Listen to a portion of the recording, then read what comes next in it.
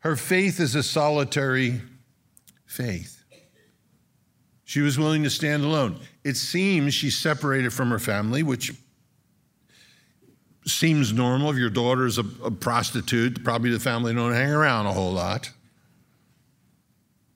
She's separated from her family. She's lonely. But her faith is a solitary faith.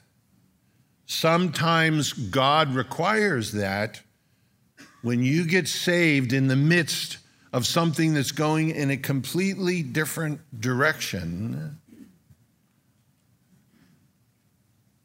And somehow this woman could hear.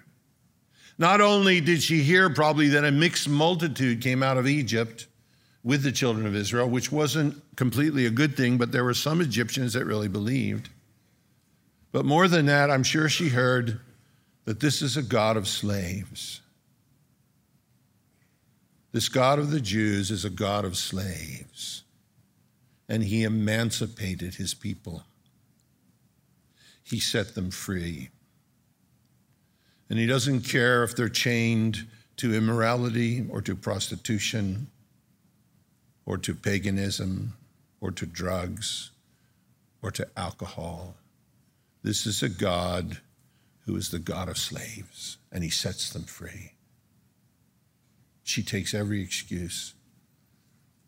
And she must have thought, I've been a slave to these pagan gods. Maybe this God can be my God. Maybe he can forgive me. Maybe I can join this people. And that's what genuine faith has to do. It identifies with the people of God. It tells us this in Joshua 6. It's interesting. As the end of the battle comes, it says, and Joshua saved Rahab the harlot alive and her father's household and all that she had. Listen, and she dwelt in Israel even to this day. Here's why. Because she hid the messengers which Joshua sent to spy out the land.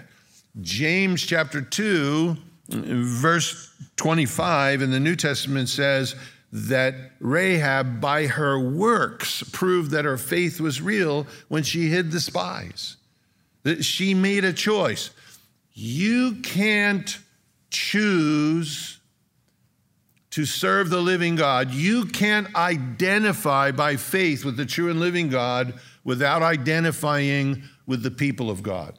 You can't say, I'm a Christian, I'm a believer, and just hang around with your old friends and do all the old stuff and the same stuff, and you're embarrassed to stand up and take a stand. You have to be willing, if you're identifying with the true and living God, to identify with his people that he's not ashamed of.